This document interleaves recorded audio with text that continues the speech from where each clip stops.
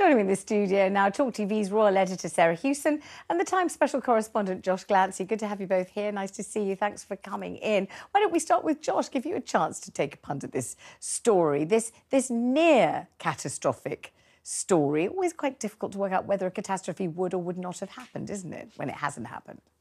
Yeah, I mean, it's all a bit... It's in some ways a classic Sussex story, in that it seems to have been quite emotionally led, and now the facts aren't entirely stacking up, it seems. I mean, my initial shock was just that anyone would spend 2 hours trying to get anywhere in central New York, because it's totally gridlocked all the time. But no, I mean, it does seem like it doesn't entirely add up, and that perhaps...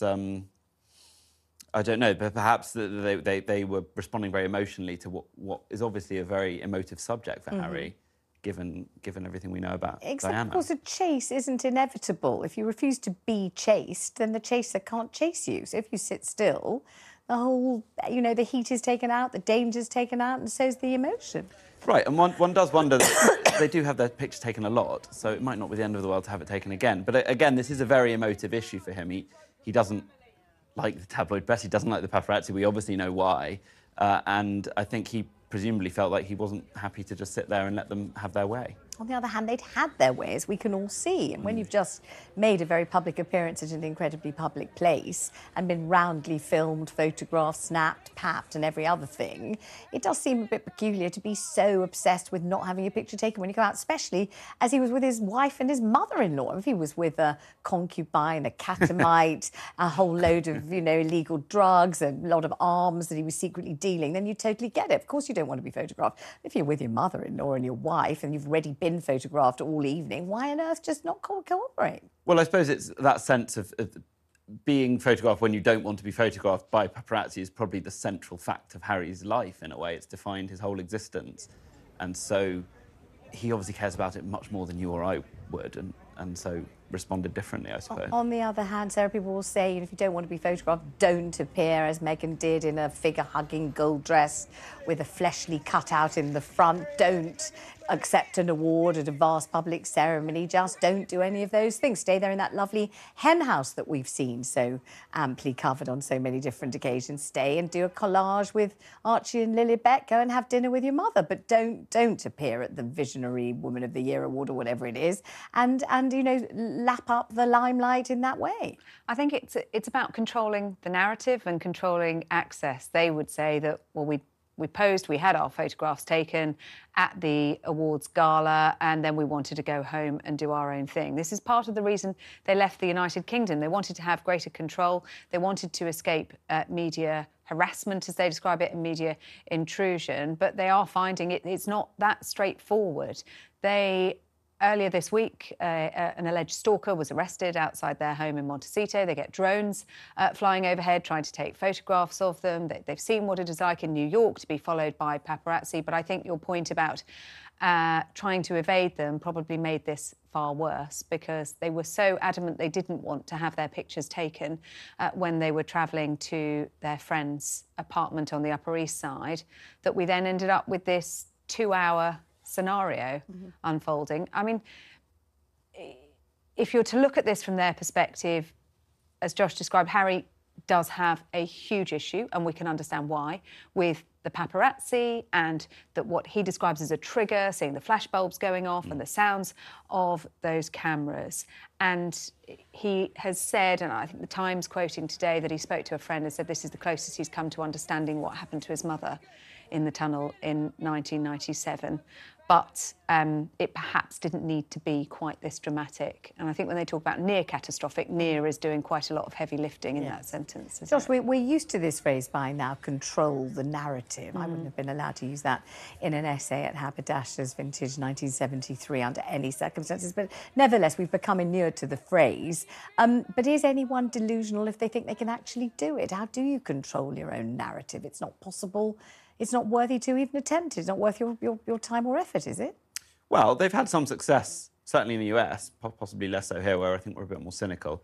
They've had some success at putting their narrative out there. I think controlling it might be a bit ambitious. But if you think about the Oprah interview, you think about Spare, the memoir, the Harry and Meghan documentary, I mean, these are all threads in a narrative that they have put out into the world that many people in America who perhaps have less grounding in the royal story or the royal saga have bought into that. So there is a narrative out there in the world that they've pushed Although we're forward. hearing that the Americans are less enchanted, less seduced, less beguiled by this, because they're beginning to think it's a one-note story, and they've heard the note already, and it's very plangent and it's very plaintive. It's redolent of victimhood, and it's beginning to get on people's nerves, especially in a worldwide cost of living crisis. I think people are just less drawn to it now, aren't they? Yeah, I think that's true, and I think I was fascinated to see polling in the aftermath of the memoir Spare, which showed their popularity ratings plummeted here, which is no surprise, but plummeted in the US too, and they were much more popular in the US. I think, from my experience with Americans, they quite liked Harry and Meghan at first, but I think people find the idea of attacking your family in public like that reprehensible. I'm generalising here, but I think many people felt that was a bridge too far, and it has affected their popularity. And you're right, it is a bit of a one-note story with Harry sometimes, and I think they're going to struggle. I mean, he's on a 3-book deal. One rather wonders what book 2, maybe it'll be about the paparazzi and the tabloid Sarah, press. another book, for goodness sake, 2 more books, particularly as the ghostwriter seemed to have kind of fallen out of love with the whole process as well, and was writing his own, gosh, haven't I suffered, aren't I the victim, kind of account of writing the Spare on Harry's behalf. 2 more, good Lord. Yes, I mean, I don't know. He did say that he'd left out at least 50% of the material, so he had material for another book. I mean, I don't know whether that is in the pipeline or whether we'll have some kind of self-help book or whether we'll have Meghan with a book. Certainly, Meghan is relaunching herself and her brand. They've got new agents now, and Meghan perhaps trying to do things on her own as well. This award that she was receiving on Tuesday night in New York. I think we're going to be seeing a lot more of Meghan. She's been very quiet. Well, we have a couple of callers, so I'd like to hear your response, Josh and Sarah, to what they have to say. Let's hear first from Shirley from Birmingham. Hi, Shirley. Thanks for ringing. Good afternoon. Good afternoon. I do think you're being unfair, and the first word comes to mind is spiteful to Harry and Meghan. The taxi driver picked them up at the end, and ITV said, we have footage of them being chased, but we're not showing it. We'll show it. And I do think that the cameras should come forward of them being chased. There were 6 cars behind them. There were the police near miss. There were cars going the wrong way, and passers-by were near missed. So they're not making it up. They did have a bad time. And I do think that the paparazzi are too... there's no boundaries. Josh? I think that's a reasonable point. I mean, I think with this story, it's important not to jump to conclusions, because we heard their initial statement. There have been some qualifications from various witnesses. Clearly, you're right, Shelley, that something unfair happened to them, or something unpleasant happened to them. Was it near catastrophic? I don't know. I mean, that's almost a semantic debate, I suppose, in a way. But I think we have to keep an open mind. We have to hold, I think, probably competing truths in our heads at once on this, which is that this was probably not a very pleasant experience. It was probably a lot worse for Harry, given his emotional context.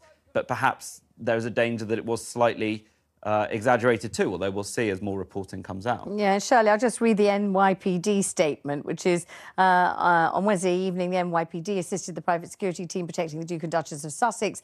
There were numerous photographers that made their transport challenging. The Duke and Duchess of Sussex arrived at their destination and there were no reported collisions, summonses, injuries or arrests in that regard. Let's talk briefly to Shane in Edinburgh. Shane, if you can make it nice and brief, that'd be great. Good afternoon, sweetheart. I've been waiting He's a regular caller. Nice to hear from you, my love. And you, Vanessa, I've been waiting 25 minutes. I was hoping to have a bit longer.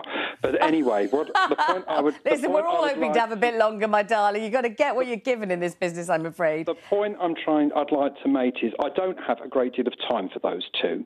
I think they're tortured souls. I think they need help, the pair of them, with a variety of issues. I'm not in the least bit sympathetic to them.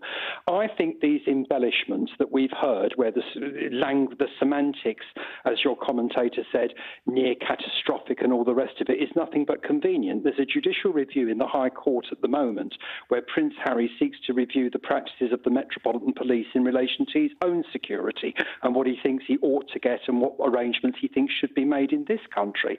I think this just plays into more of the narrative that those two have written, not controlled. They've written it. It's their narrative. And some people buy it. I'm afraid I don't. Shane, thank you very much.